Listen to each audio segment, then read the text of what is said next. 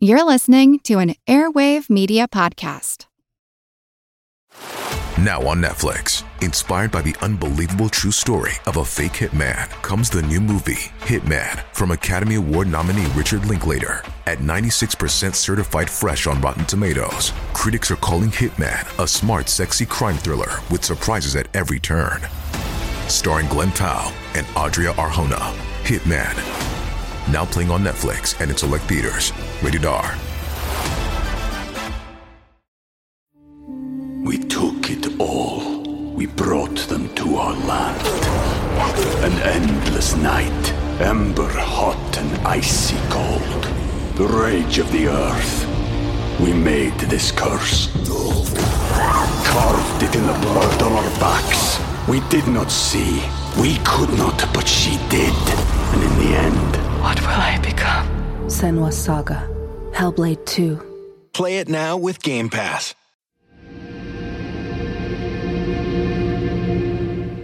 So I asked myself, how could this thing stay hidden so long? Then you realize that the surface of the moon has been explored more than the deep oceans. And you look at the fact that even to this day, there are still large animals being discovered. There have been 2 new species of whales discovered in just the past decade. These are 30-foot, 40-foot long animals that have never been seen before, never been recorded. Giant animals found for the first time ever in just the past 10 years. So yeah, it's possible. It's still possible to stay hidden. But of course, this animal we found had been recorded before. We have no record. We have no scientific record of them, but there's another record. We know them. We've known them all along. It's actually quite unlike anything we've ever seen before. A giant, hairy creature, part ape, part man. In Loch Ness, a 24-mile-long bottomless lake in the Highlands of Scotland. It's a creature known as the Loch Ness Monster.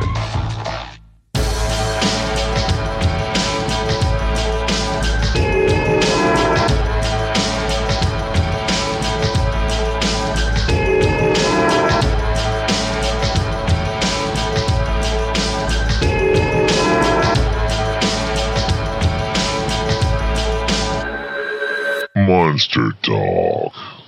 Hi, this is Blake Smith, host of Monster Talk, the science show about monsters. Thanks for joining us for this episode. Karen Stolzno's off this week. She's working on her new book, which I'm sure we'll talk about soon. But Ben Radford will be with me today as we discuss mermaids. But first, I need to do something a little bit different. Since April, I've been working for a new company, and we finally got our website up and I'm able to sell product. I like to keep Monster Talk a non-commercial product, and I'm usually disinclined to run ads, and want to keep it that way as long as I can afford to. But I do want to make this one-time exception since Monster Talk really depends on this business succeeding. My company's called OfficeZilla, and we're an online office supply store. We have great prices, a huge inventory of name brand products, and Monster Talk listeners who place an order can get 15% off the whole thing by entering the coupon code MonsterTalk at checkout. That's OfficeZilla.com, and the coupon code is MonsterTalk. Even if you don't need office supplies right this minute, the site has a fun free app we call Bubble Wrap Therapy. You can play for free. And the more successful OfficeZilla is, the more free time I'll have to do Monster Talk interviews. So please check out the site. And there ends my commercial. So back to mermaids. All right, this episode's a direct response to the Animal Planet movie Mermaids: The Body Found. The film appeared to be a documentary about the secret discovery of a real mermaid specimen and would have been a fine sci-fi show, but it masquerades as a real documentary and is based on thoroughly discredited ideas about human evolution. One of these ideas is called the aquatic ape theory. Technically, it's not a theory in the scientific sense, but it is colloquially known by that name.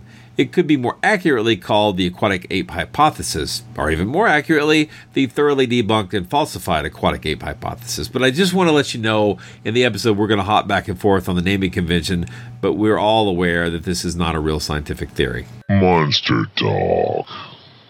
So, I was minding my own business the other day. That's how all great jokes start. So I'm there minding my own business. When someone sent me a link to a video, pre-release video of a documentary that was coming on Animal Planet, and they warned me, they said, you should watch this before it comes on the air because maybe Monster Talk could do a response. And I was really busy, but I stopped and started watching it, and I was just kind of shocked because it certainly looked like a documentary, but it was not a documentary. I paused it on different people and realized that the people involved were actors, not actually scientists. And then as it sort of progressed, and I'm talking about like in the first 5 to 10 minutes, it was a really slick production. But it's all about I guess the premise of the film is mermaids are real, and that the U.S. Navy is hiding that information from the public. I think you're referring to Mermaids, The Body Found. Exactly. And it started off with what I thought, from my having been in the Navy, it sounded like some dubious information about the danger of sonar. Now I know there are some studies that sonar may have an impact on sea life, but I'm not sure. Mm-hmm. I was doubting that until they jumped into the aquatic ape theory. And then suddenly I realized, wow, this whole thing is not what I thought it was. This whole thing is based on, I guess, what's the right word here? Disproven, never proven? Thoroughly debunked, right, speculation. Yeah, well, I mean, as you pointed out, you spend a lot of time in the Navy, so you're familiar with seamen. But this is a whole different thing. These are mermaids. They're slightly different. Yeah, and so I can see why that would have sort of thrown you for a loop, as it were. I heard the same thing. I saw the Mermaids, The Body Found story, and my entry into it was that I was asked to write something about it because the National Oceanic and Atmospheric Administration, NOAA, had actually issued a statement saying the mermaids didn't exist. And I first saw this on Sharon Hill's excellent site, Doubtful News, a little blurb about that. And so that intrigued me, and so I figured, well, I should, it's so absurd that I should do something about that. And what the story was that NOAA had issued a statement basically saying that mermaids don't exist.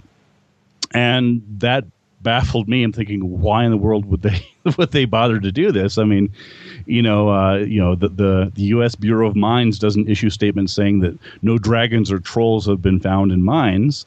So why in the world would NOAA even think that this is something they should address? And so I sort of made the connection to the TV show on Animal Planet. And so I contacted my editors at Discovery News, where I do columns for them, and I said, well, I want to write something on this. And I didn't realize at the time that Animal Planet is actually a subsidiary of Discovery News. So that made for a slightly awkward moment where I'm like, yeah, I want to tear apart this Animal Planet, pseudo documentary. They're like, oh, that's fine. So basically, I wrote a piece for Discovery, sort of explaining the background on the Mermaid faux documentary. And sort of comparing it to the Blair Witch Project or the famous alien autopsy hoax. From Fox News in 1995, when people were saying, "Oh, we have this, this hidden, top secret footage, blah blah blah." And so anyway, I did that piece, and I just sort of gave a couple examples of why, just from my quick reading of it and analysis of it, that it was clearly not true. And then it basically went on from there, and all of a sudden my article got picked up all over the place. And so it was kind of funny seeing this NOAA denies existence of mermaid story suddenly go everywhere.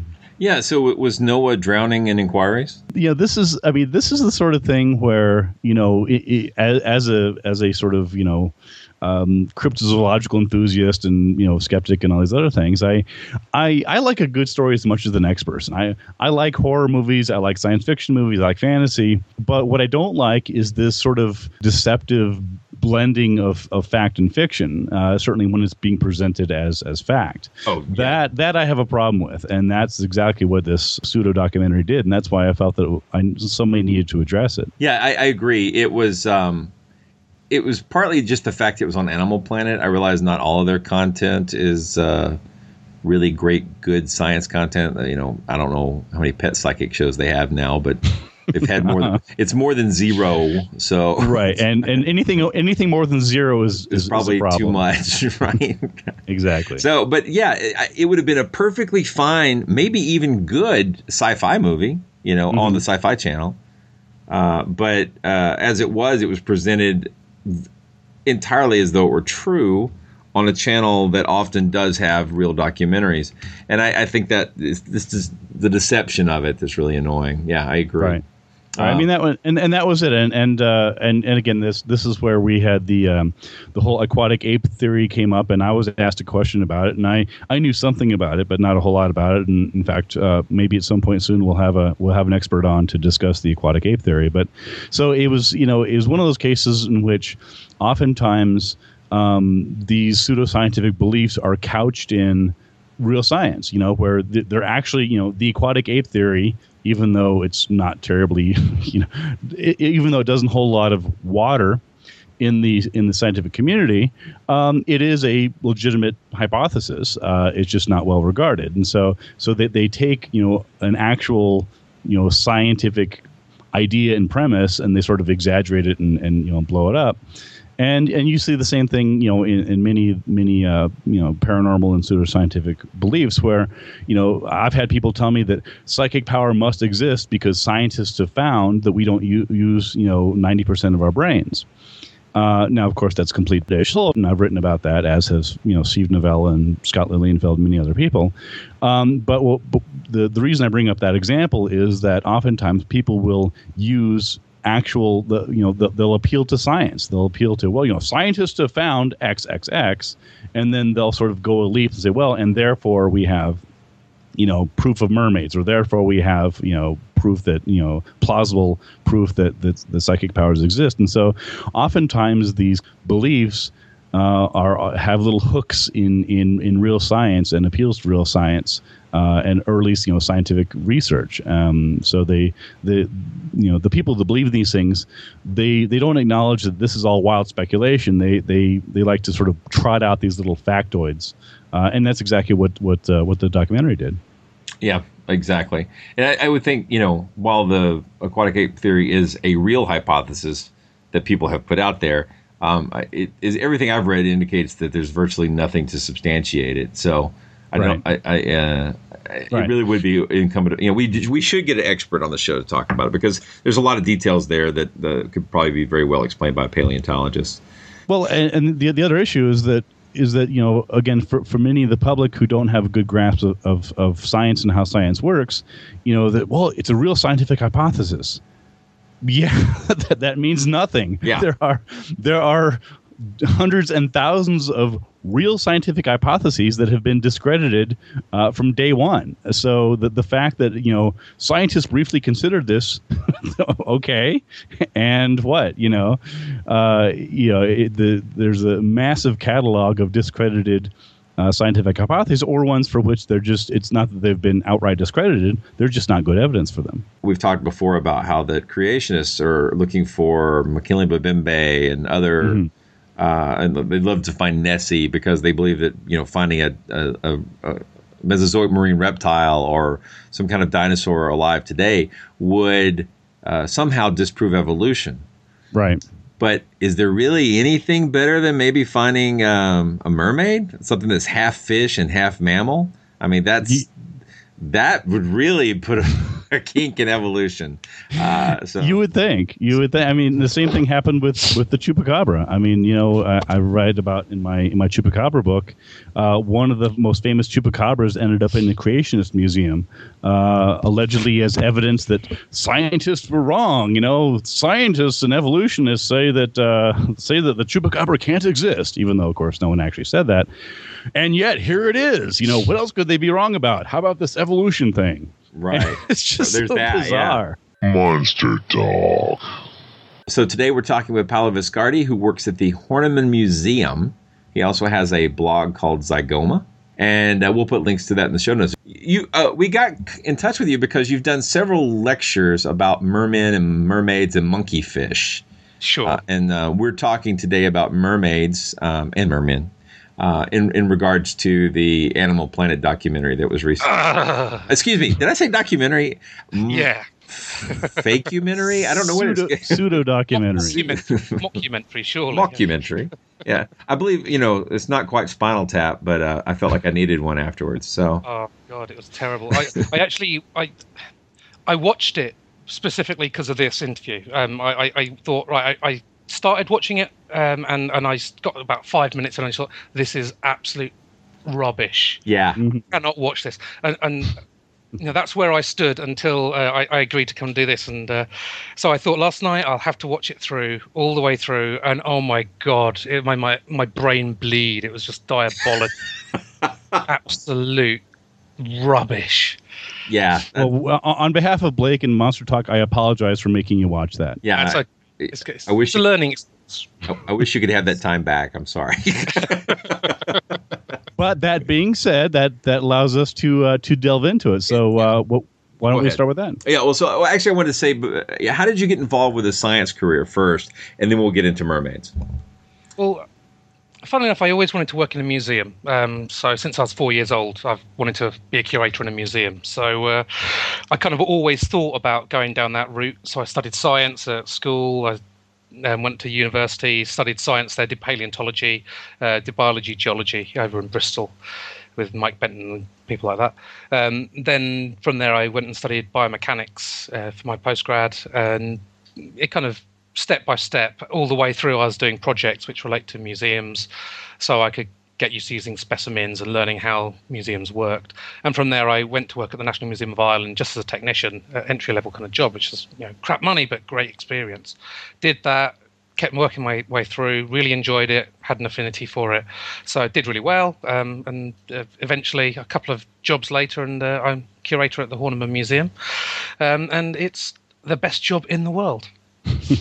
So that's how I kind of came to this. But my real kind of background is in osteology. I work with bone a lot, and I do a lot of identification, which is kind of how I got involved in this whole merman thing, and also things like the Montauk monster and stuff like that. It's or anything involving identification where you've got some bone, I'll kind of get involved in.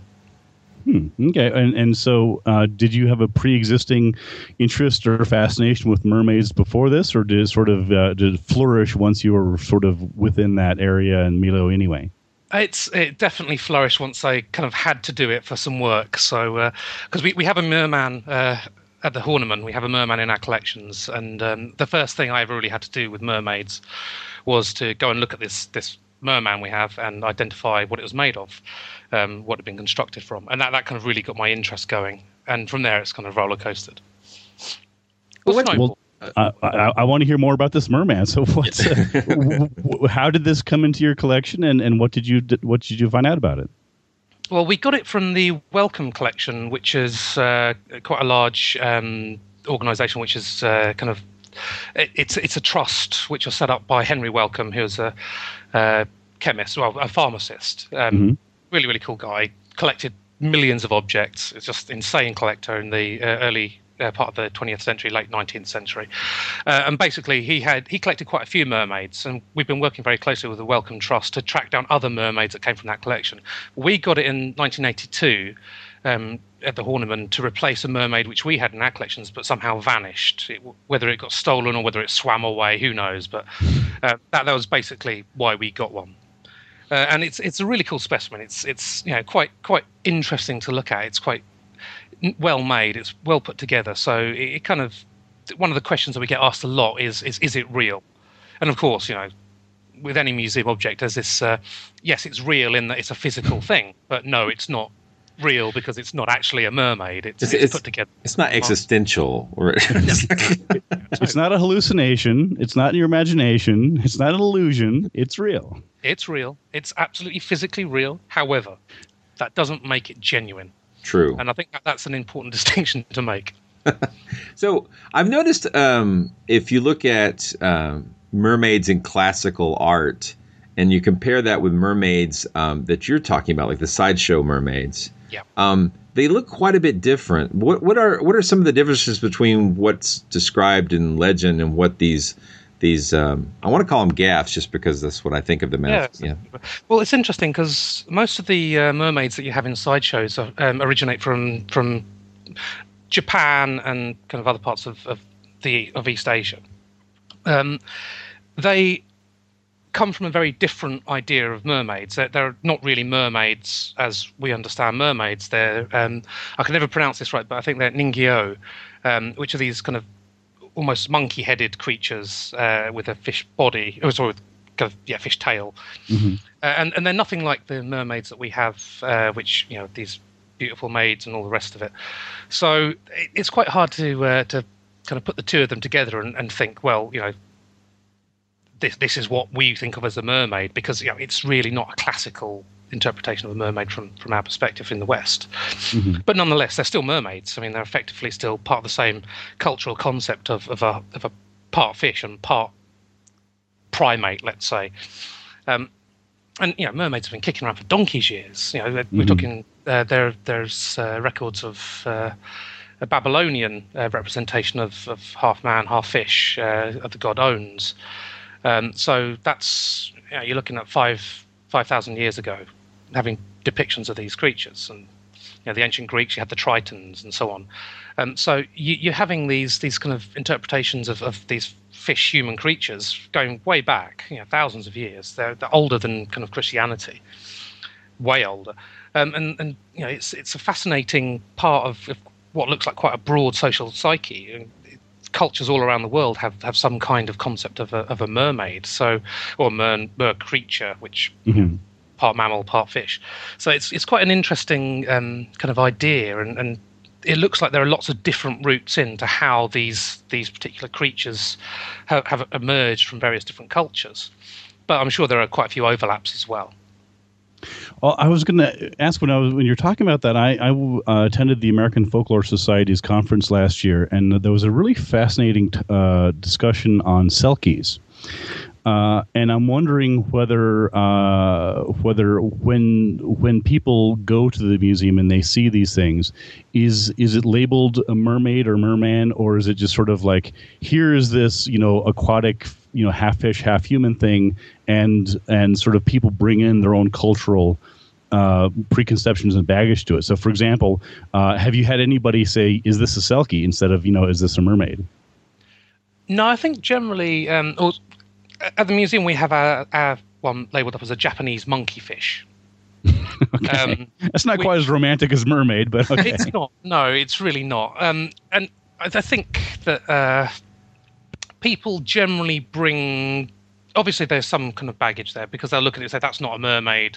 It's a merman, or it's some sort of weird creature which is not a proper mermaid. But I think most people actually say, so that's what a mermaid looks like.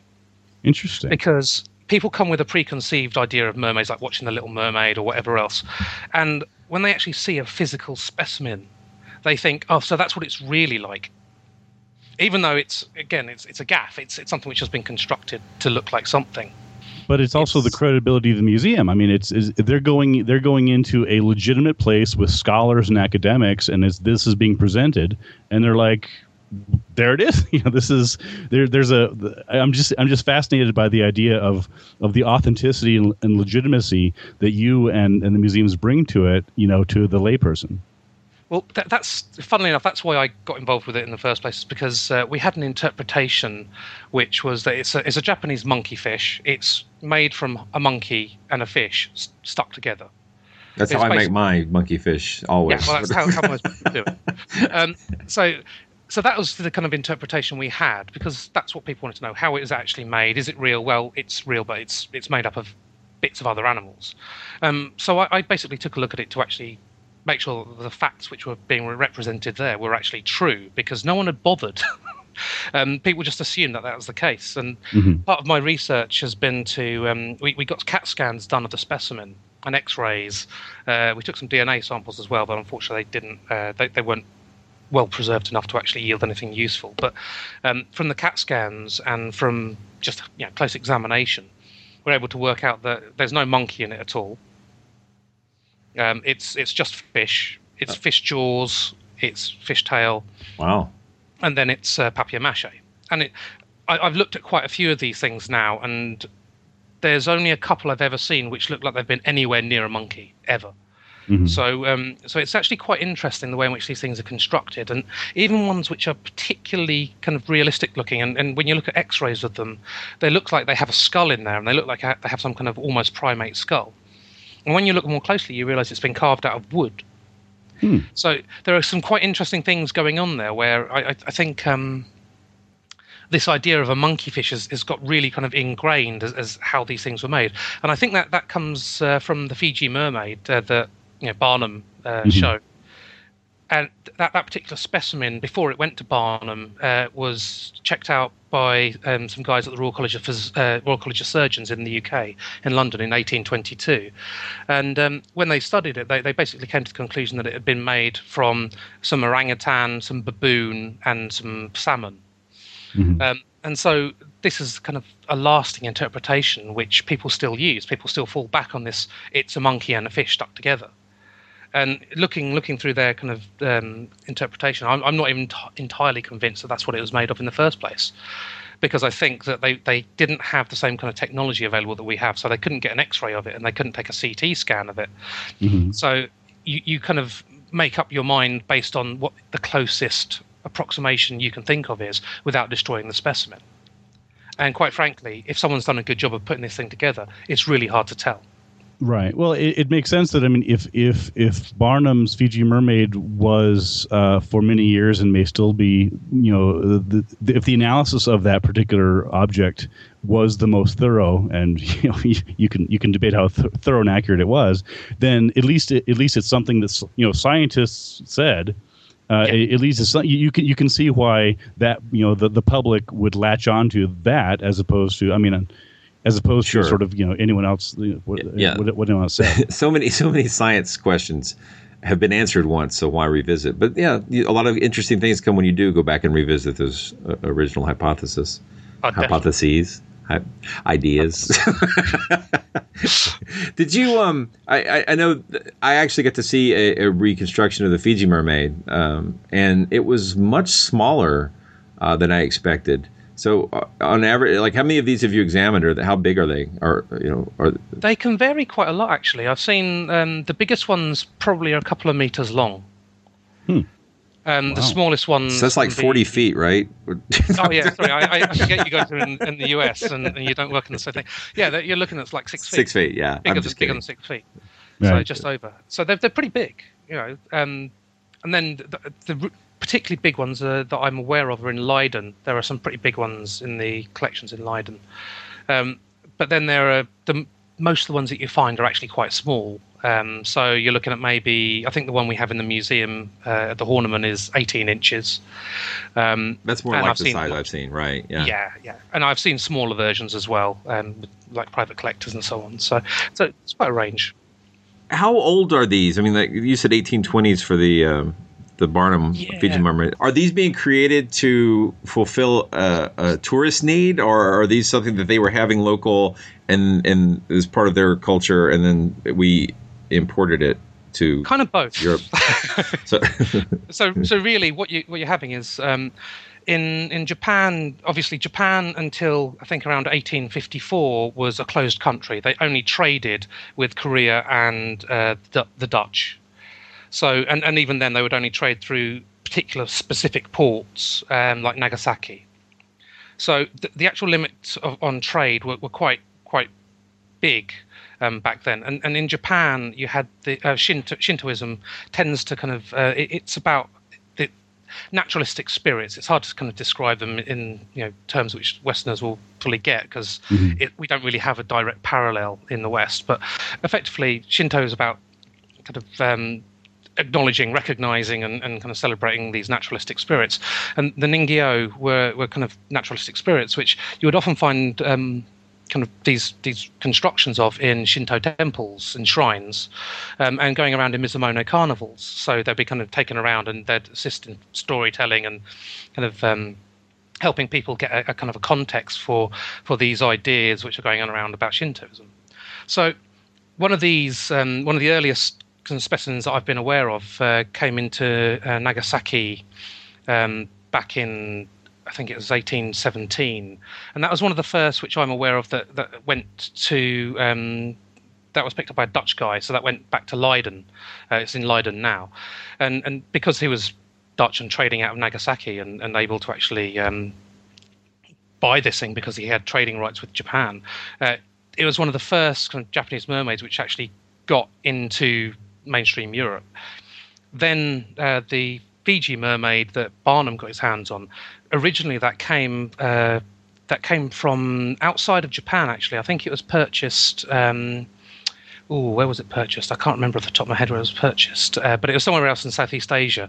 But it looked like it had come across from Japan with fishermen, basically, and they'd had it in their boat, whether it was as a kind of something to ward off bad weather or storms. I think that's generally the kind of thing that you'd associate with this particular water spirit, storms and luck.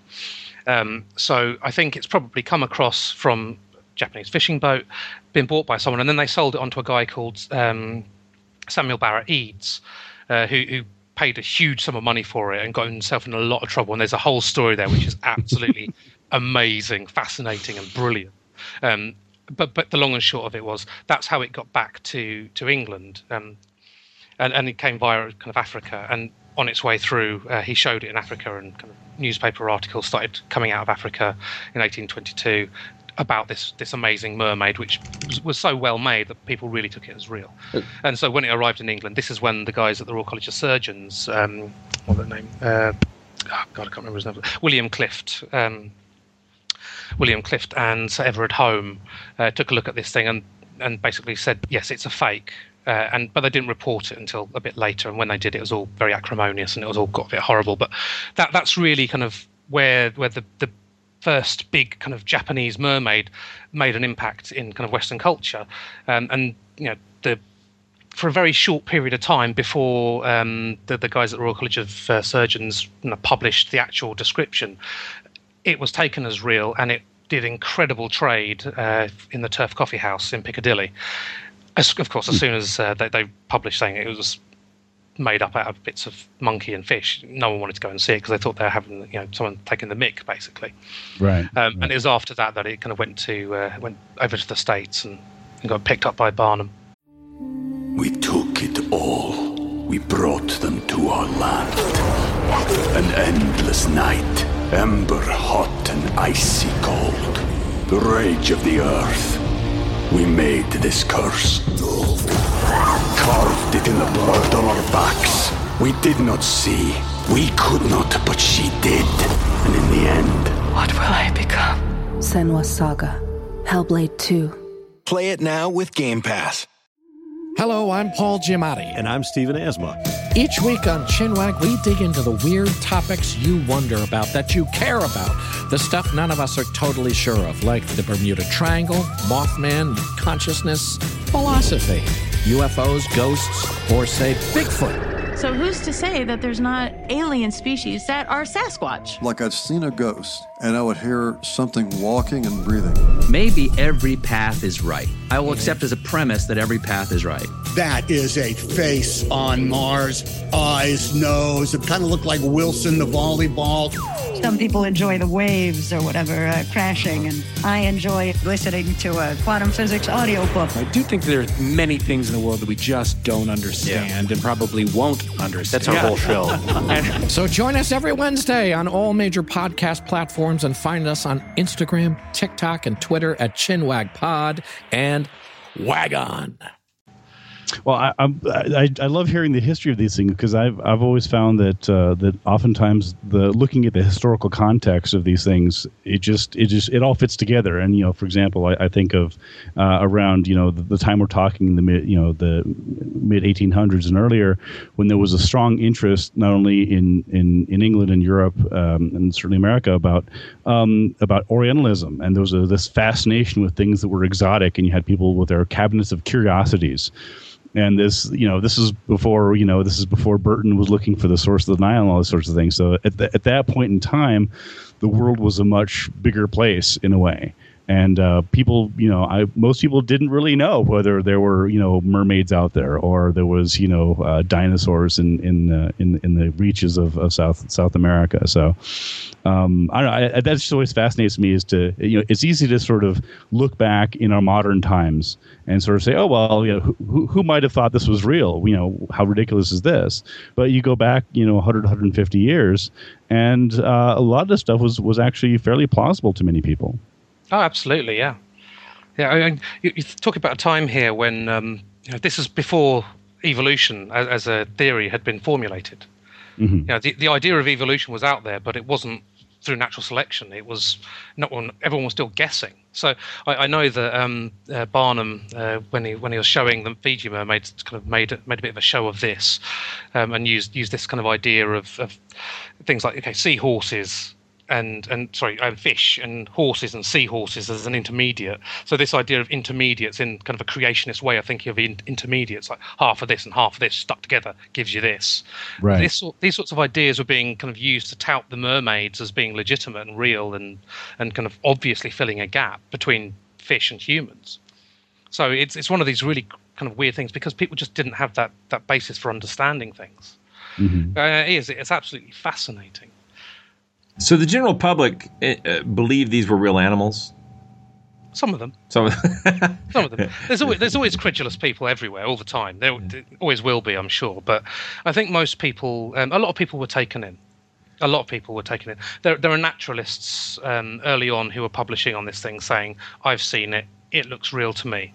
And they were being taken in. And I think it helps that with what became the Fiji mermaid with Eads, he totally believed it was real himself. And I think that his complete buy-in to this thing really helped convince other people that it was real. And I think that that's something which kind of worked in his favour at first, but obviously kind of led to problems later on. But with Barnum, I think he probably knew from the outset that it was a complete fail. Oh, I think, yeah. He just knew how to market. I mean, that man was a marketing marvel. Yeah, so, for sure. So how were the actual mermaids created in general? I mean, like you've kind of described it a little bit. Could you go into a little more detail? Yeah, and there's basically the kind of CT scans I've got of our mermaid, and I do kind of emphasize the fact that this is our mermaid, and it seems to me that there are a few kind of breeds, if you like. There seem to be the kind of older mermaids which are generally standing upright with their hands kind of held to the face in like a shrieking position. The painting, the Scream, the Munch painting. They've got their hands in that kind of position and the face in that sort of pose. It looks very much like that picture, but with a fishtail. And that's what the Fiji mermaid that Barnum had looked like, and that's what the Blomhoff one in Leiden, the earliest one that I was talking about earlier from Nagasaki, that's what that one's mounted like. So these earlier ones, and also ones which you find in Shinto shrines, which have got a good pedigree, they tend to be constructed in exactly that way. So there's a particular style there. Slightly later, you seem to be getting other ones with slightly different poses. So, and there's one particular type of pose which I've seen in a museum up in Buxton in the UK, where they've got the hand kind of like it's should be holding a mirror, and another hand holding what should be a hairbrush, probably. And this one also, it's very similar in style to the kind of shriek one, the Scream ones, but they're not the same.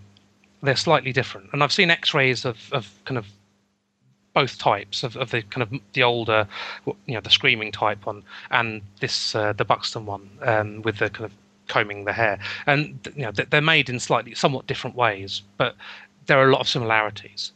The one we have at our museum is probably even more recent. It's probably, I'd guess it was probably from the 1850s or 60s. And that seems to be made in a more, it's the kind that you see most commonly, where they're kind of down on their elbows and lying flat, so they're easy to kind of mount. I'm sure you've probably seen that kind around in kind of gaffs and so on. Right. And it's that kind which is the most common. They're the ones which I've seen most of. They're the ones which kind of you look online for kind of Fiji mermaids, and that's the kind which you see most frequently. And that kind, they do seem to be made in a much more kind of uniform way. They're not all identical by any stretch of the imagination, but they're all made in very, very, very similar styles. And the X-rays and CT scans of that kind of I can talk about with a lot more confidence because that's what we've got, but I can kind of touch on the other one. So the Merman we have has basically got a little bit of wooden frame which kind of supports the shoulders. So there's like a little triangle of wood with a piece of wood nailed across to make the shoulders, and that makes the kind of torso and shoulder area. Over that there's been some sort of padding material and then a layer of clay. Further kind of down there's this big long piece of metal, a piece of iron rod, basically. It looks like it's made of twisted iron, and that's kind of bent in a slight S shape, and that's what the kind of basis of the tail is kind of held together with. So that goes down to another piece of wood which fills out the form at the very tip of the tail, and then there's been more kind of padding put around that, and then a layer of clay to build up the kind of shape and breadth of the body, and then more padding to make sure it fits well inside the actual fish tail. So the fish tail, it's not just the tail of the fish, it's actually the full body of the fish that's been cut off around the gills. So if you get a fish, get a really sharp knife and cut right around the opercular slit, you basically take the head off and you're left with this long fish body. The fins are then been taken off, except for the fin along the dorsal fin, the one along the back. And then effectively it must have been dried, probably kind of fairly slowly, and with maybe something inside it just to help it dry out effectively. And then this kind of clay part of the body was slipped inside the tail and kind of padded out to make sure it fitted in there properly once it was dry. And then papier-mâché was built up over the top. And the head is kind of really weird because it's basically on a stick. So that there's this kind of this triangular wooden frame which holds the shoulders, also holds the neck, which is just literally, there's a little kind of notch cut into it, and this thing's been pushed in and held in with a couple of pegs. And at the top of this piece of wood which goes up to make the neck, there's a hole, and effectively someone's put a piece of string through that and then wrapped it around a few times, so you've got a kind of big round bundle at the top. And then over that they've put a little bit of clay, and then papier-mâché, which holds the fish jaws. And then all of the features have been carefully kind of pushed and sculpted in. So the whole thing actually comes together really nicely. It actually looks a single whole because all of the kind of modelling and papier-mâché work that's been done on it has been done when everything's been put together. So it's obvious where the joins are, what they needed to do to actually make them work. It's actually been really nicely done, and you can see that they must have really known what they're doing and must have done it quite a lot before to get such a kind of good quality finish on the whole thing. It's quite remarkable how much detail there is in it. Well, is there an outer lacquer or any kind of sealer placed on it? Yeah, well, we thought there was, but actually it doesn't seem to be anything much there. Around the actual join between the kind of fish and the kind of upper the torso, there is some kind of sealant been used. It's, I'm not sure what it is because it's really, really actually hard to detect. It could just be fish glue or something along those lines, which has had a bit of pigment added to it and painted on. But that's something which we probably need to test. You talked some about the workmanship and the craftsmanship of these things, and I've seen several myself, and I haven't seen your specimen, although the next time I'm in your area I'll definitely be going to see yours there. I'll point in the direction of some photos and the CT scan and the x-rays, so you can have a look for all of that stuff yourself. Great. Well, what I was curious about was I mean, obviously these were done by people with some quasi taxidermy experience, depending on how you want to, depending on how much actually animals involved. And I'm wondering about the mermaid makers. I mean, did they specialize in mermaids in which, or for example, have you identified mermaid makers who also made other gaffed animals like Wolpertingers or jackalopes or things like that? I mean, obviously not those, but something like that. Or what's the status on that? I think, again, the Japanese ones have been made by probably fishermen, at least at the outset, because obviously, they've got easy access to loads of fish. Simple. Right. I mean, it's straightforward. And it's something you can do while you're not fishing. If you're on a boat, you can still do it. If you're kind of at home and you're waiting for the tide to go in or whatever, there are things you can be doing like that.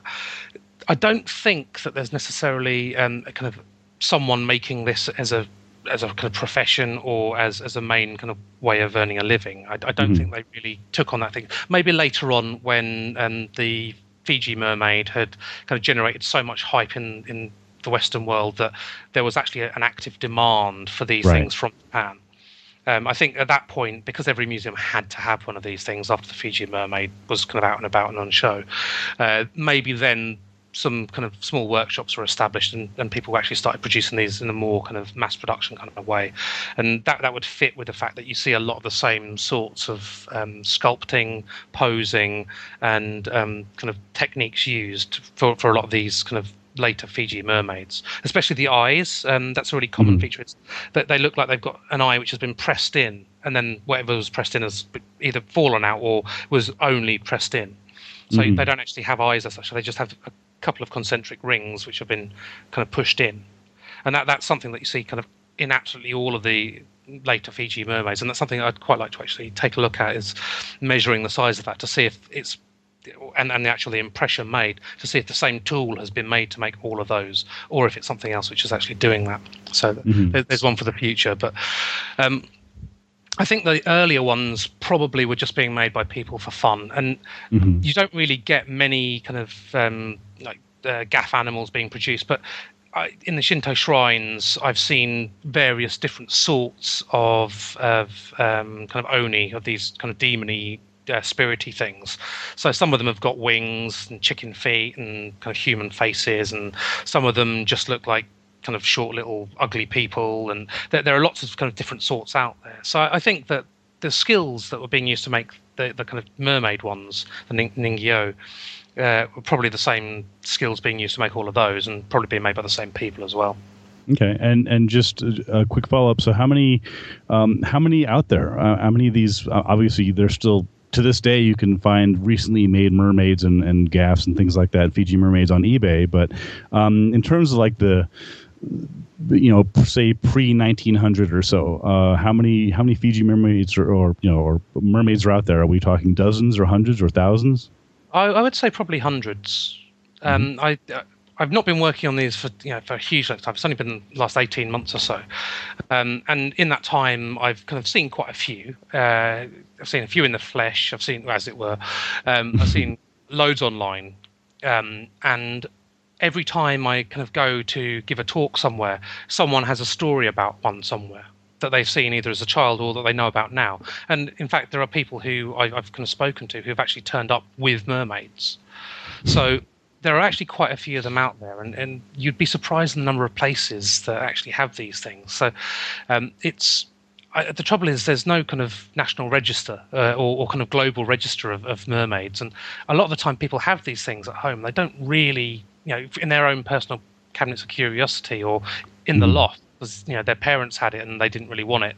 They saw it as ugly and chucked it in the loft and never thought about it again. So there must be loads of them out there. The fact that there have been so many coming to light just in the short time that I've been kind of working on this, it suggests that there are quite a few.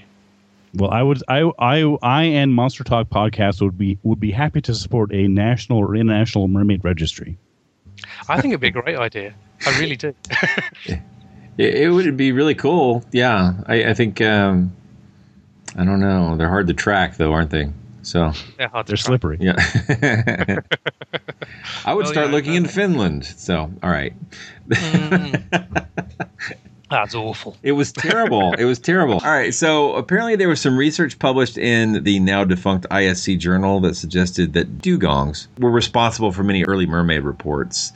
How likely do you find that? Do you think that's a credible claim? Because I've heard that before, not just in the journal. I think there's probably more to it than just dugongs, but I think actually it's not a bad claim. I've seen examples of mermaids which have been actually made out of dugongs, where there's been a bit of cord tied around the neck and constricted to make a more kind of human rounded head. And basically they're dried dugongs with the kind of fins, the front flippers, posed in a more arm-like way, and they've been kind of draped with crucifixes. This is more of a BBW mermaid, right? Yeah. But these things were kind of early 19th century.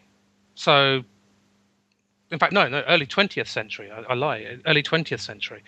So, they've certainly been used in that way to show kind of foreign fishermen, foreign kind of sailors, explorers, or whatever, these mermaids. And whether or not it's been done by local people purely to kind of fool Westerners, or if it's done for other reasons, whether it's kind of some sort of cultural reason, like with the Japanese mermaids.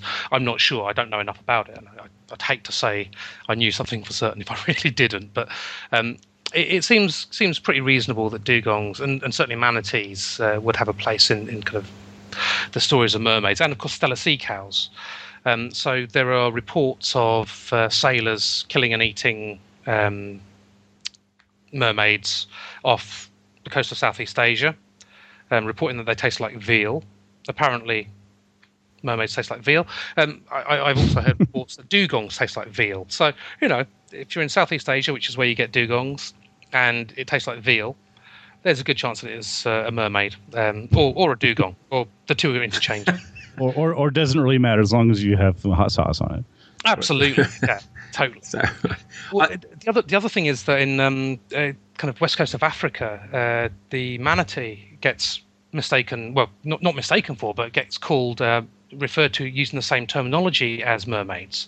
Mm-hmm. So there's the Mamiwata kind of goddess who is basically a mermaid. She's fish lower half and human upper half, and she's referred to as Mamiwata, and the manatees are also referred to as Mamiwata. So the actual same word is used to describe manatees and a mermaid. So you can kind of see that that there are pretty clear links there. Mm-hmm. Mix of outright myth, misidentification, and then outright fakery to kind of combine all with this one nomenclature. I think this is actually a really interesting point, because the name mermaid is much older than our kind of knowledge of taxonomy.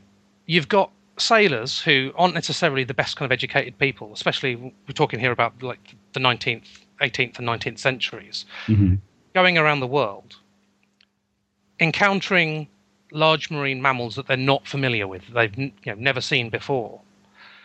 And they don't have a word for them, but they do have a word for mermaids. And if these things are close enough, if there are enough characteristics that you can say, well, maybe that's what a mermaid looks like, then you can start to see why people would start assigning the name mermaid to other things that they find, which don't quite fit the preconceived ideas of what a mermaid is, but are close enough to actually justify the term. When you look at something like a manatee or a dugong, they're not like seals. They're not like dolphins. They do look different. Because of the way which they behave, they have these quite long flippers at the front, which are actually they kind of walk along the seabed with when they're kind of feeding. So they don't really swim in the same way that other marine mammals do. So if you're a sailor and you're used to seeing things like dolphins and seals, when you see something like a dugong or a manatee which behaves in a totally different way, and they have a profile in the water a lot more like a human when they're upright, because they can do that. So you can kind of see why they might start saying, so that's what a mermaid looks like. Mm-hmm. And certainly I have seen some old illustrations. I ought to track it down. I think it's from, in fact, I'll need to track down how old it is, but it's pretty old, probably probably 16th, 17th century. And it represents a mermaid with a dog's head, which basically looks very much like a dugong or a manatee, especially a manatee with that kind of cleft upper palate and the general kind of appearance of a mm-hmm. muzzle. So effectively, it looks like the mermaid changes to fit what people have actually seen, but the actual idea of a mermaid is kind of still there. Yeah, I think that's an excellent point about the nomenclature and what people are calling it. I mean, you have to remember that, as you point out, with many of these fishermen who are out to sea, to them it's not an important distinction whether what they saw is technically in every respect the classical mermaid. That's irrelevant. It's the closest thing they can have. And so a lot of times when you look at cryptozoological research, people talk about these older stories of either Native Americans talking about describing something like a wild man in the woods as Bigfoot or a lake monster or something like that, or for example, coming back to mermaids. And a lot of times people will sort of put this undue credibility on these people and say, well, look, this is crazy. You know, a fisherman, they would recognize a dugong or a manatee when they saw one. And in a way, number one, that's not necessarily true. And number two, even if it was true, there's no reason that why they wouldn't call it a mermaid, even if they're not using the word in the same way that we would, use it today. Yeah, totally. I do think that's one of the things that we take for granted, is this idea of quite fixed names. But before 1758, before Linnaeus really kind of nailed the whole nomenclature thing, there's so much variability out there on what things were named. There was so little convergence on a single name for something. The idea of just calling something a mermaid, it's absolutely fine. It's the daddy longlegs. Okay, to me, a daddy longlegs is a crane fly, because that's what we call daddy longlegs. That's what we call crane flies in the UK. We call them daddy longlegs. Mm-hmm. In the States, I believe it's a spider. Well, it's also it's interesting because even in the States, it's a spider, and it's also an animal called the harvester. So two different parts of the country, the same word means something totally different. Absolutely, and the thing is, these terms, they get used by people, and everyone who they talk to knows what they mean. So if you're a sailor on a boat and you say a mermaid, it might mean a dugong, it might mean a manatee, it might mean a seal, it might mean a lady who's in the water with a fishtail. But it always means delicious. Oh, yeah. Damn right. No, but that's again, I just think it's an important part to make, because that's sort of a nuance in all this that often is people don't get, is that people use different words in different ways, and you can't necessarily apply modern terminologies to what somebody called something 150 years ago. True. You just can't. Totally. You can, but you can. It won't mean anything. Right. And this is the problem. And I think there's a lot of this happens a lot of the time. It's kind of a misunderstanding. A lot of things get conflated. A lot of things get unnecessarily separated. And trying to find understanding of something which is in a different culture, not because of space, but because of time, it can be quite difficult, because we tend to assume that if it's in the same place, it's treated in the same way, even though it's quite clearly distinct historically. And for some things, we wouldn't think twice about that. For some things, you'd simply know that people weren't driving cars 200 years ago. You wouldn't assume them to be. But when you talk about things like terminology, you just assume that they're using the same terms in the same way, and there's no reason for them to be.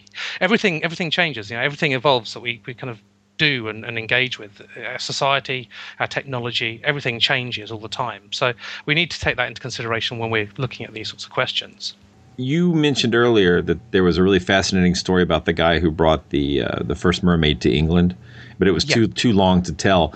Is that something that's written down somewhere? You could give us a reference so I could put in the show notes? Yeah, there is an absolutely awesome book called The Fiji Mermaid and Other Unnatural Curiosities. I think that's the term. I'll double check that reference, but it's a fantastic book. It's by Jan Bonderson. That's the one, Jan Bonderson. Yeah, I met him. I have that book. It is awesome. It sounds great. It's a fantastic book. I'll put a link. Yeah. All right. Well, let's bring this back to what we began with, which is the recent pseudo-faux documentary travesty of mermaids that aired on the Animal Planet. So what was you said you've now seen it, unfortunately, due to your appearance here. So what's your take on it now that you're someone who actually a person who actually does have some expertise in this, credible or not? Oh my, you've got to be kidding. I'm going to call it the Blair Fish Project. Oh, that's good. I like that. That's a good one. It's just atrocious. I wouldn't have minded so much, but when you're watching something which is supposed to be a documentary, even if you know that you've got to take it tongue-in-cheek because there are elements of it which are clearly made up, you need to make sure that you get your facts right where the facts are actually referred to.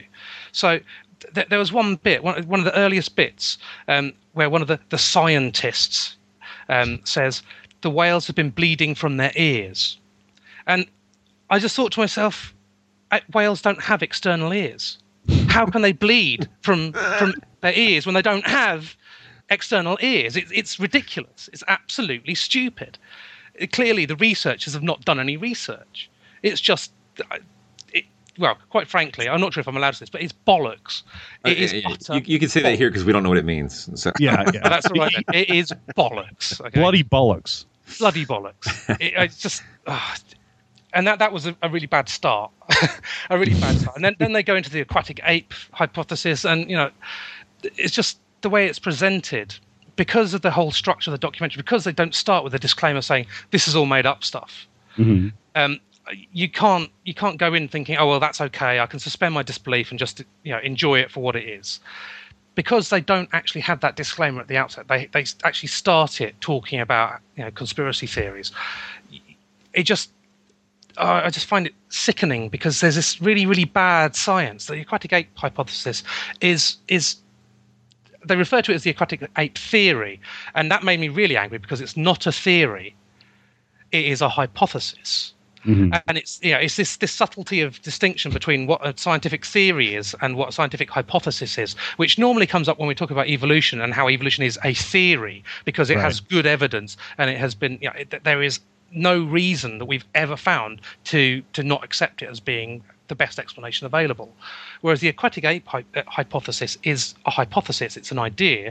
It was kind of something which someone made up and thought, oh, this is quite interesting. Let's cherry pick bits of information to try to make it fit this hypothesis. And that's what they did, and they managed to cherry pick some bits of information. But as soon as you start actually looking at it in any kind of structured or systematic way, all of the evidence just evaporates.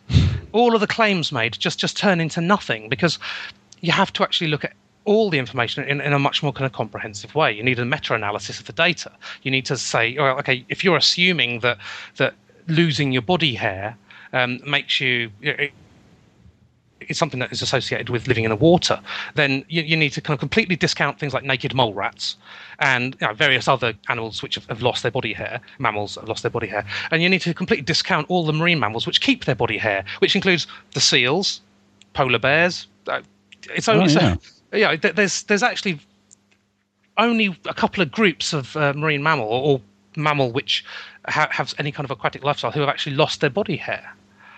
So it's it's just nonsense. It's these little kind of ideas, and it's a nice idea. And there's no reason why you shouldn't explore the hypothesis. That's what science is about, testing hypotheses. But the trouble is, as soon as you realise that the hypothesis is dead, you need to bloody drop it. You can't keep pounding away at the old crappy hypotheses because you're never going to learn anything. The idea is to adapt them, develop them, come up with a new one which actually accounts for the facts better. Well, so we have learned something. We've learned that unlike mermaids, the writers didn't spend any time in schools. Oh yeah. Oh my god. Yeah. It took a second. It's terrible. Shocking. But I think everybody who's seen it just agrees it's a complete travesty. Unless if you just want to say up front that this is another fictional story no more or less credible than Star Wars or Jurassic Park, then fine.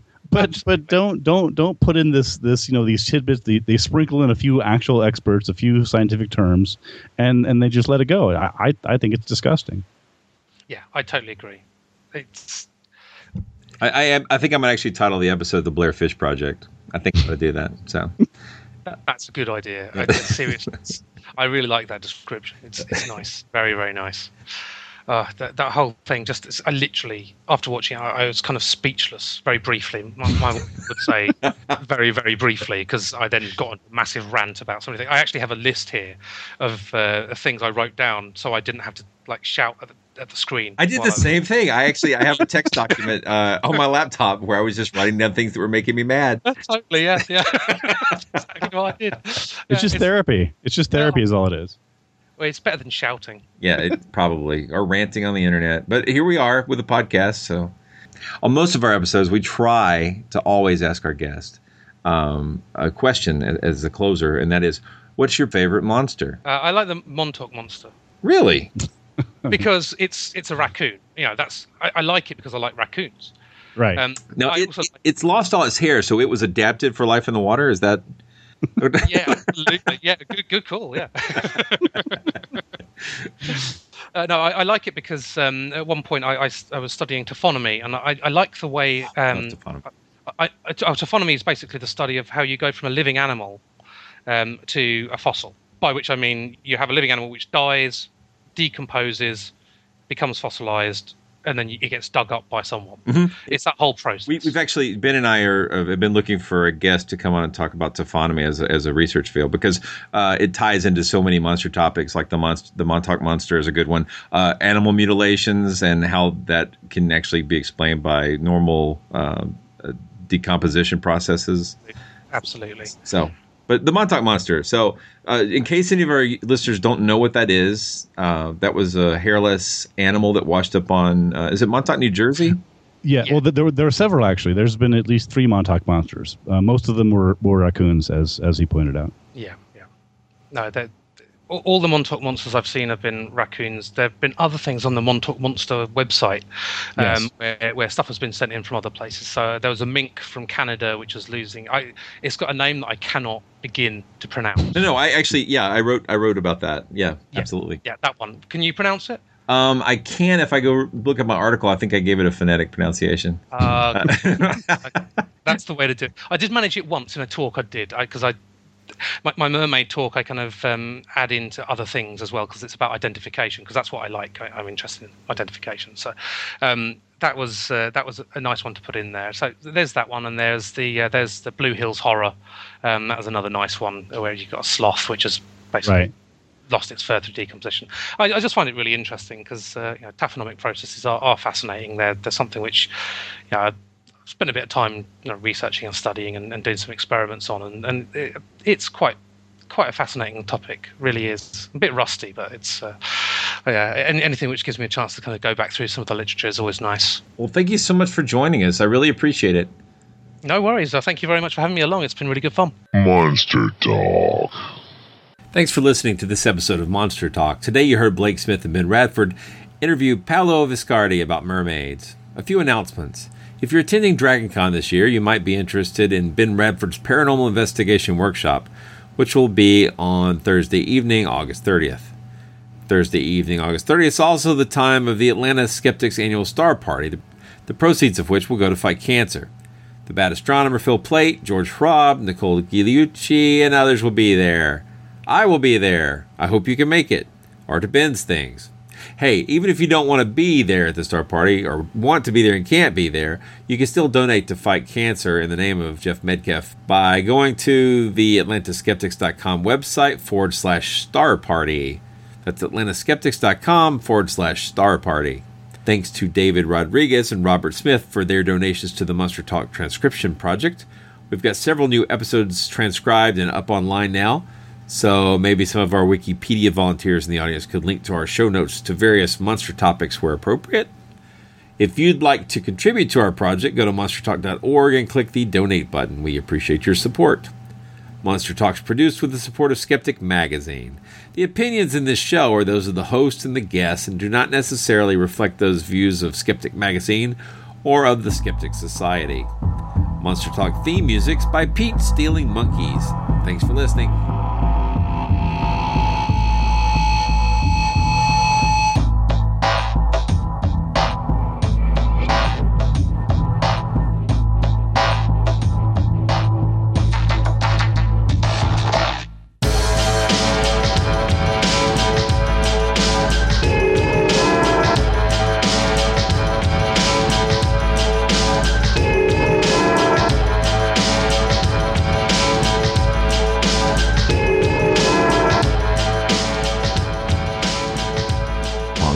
For more skepticism? Want to learn the truth about the scientific controversies of our time? Then subscribe to Skeptic, the quarterly magazine Stephen Jay Gould called the best journal in the field. To subscribe, visit skeptic.com today.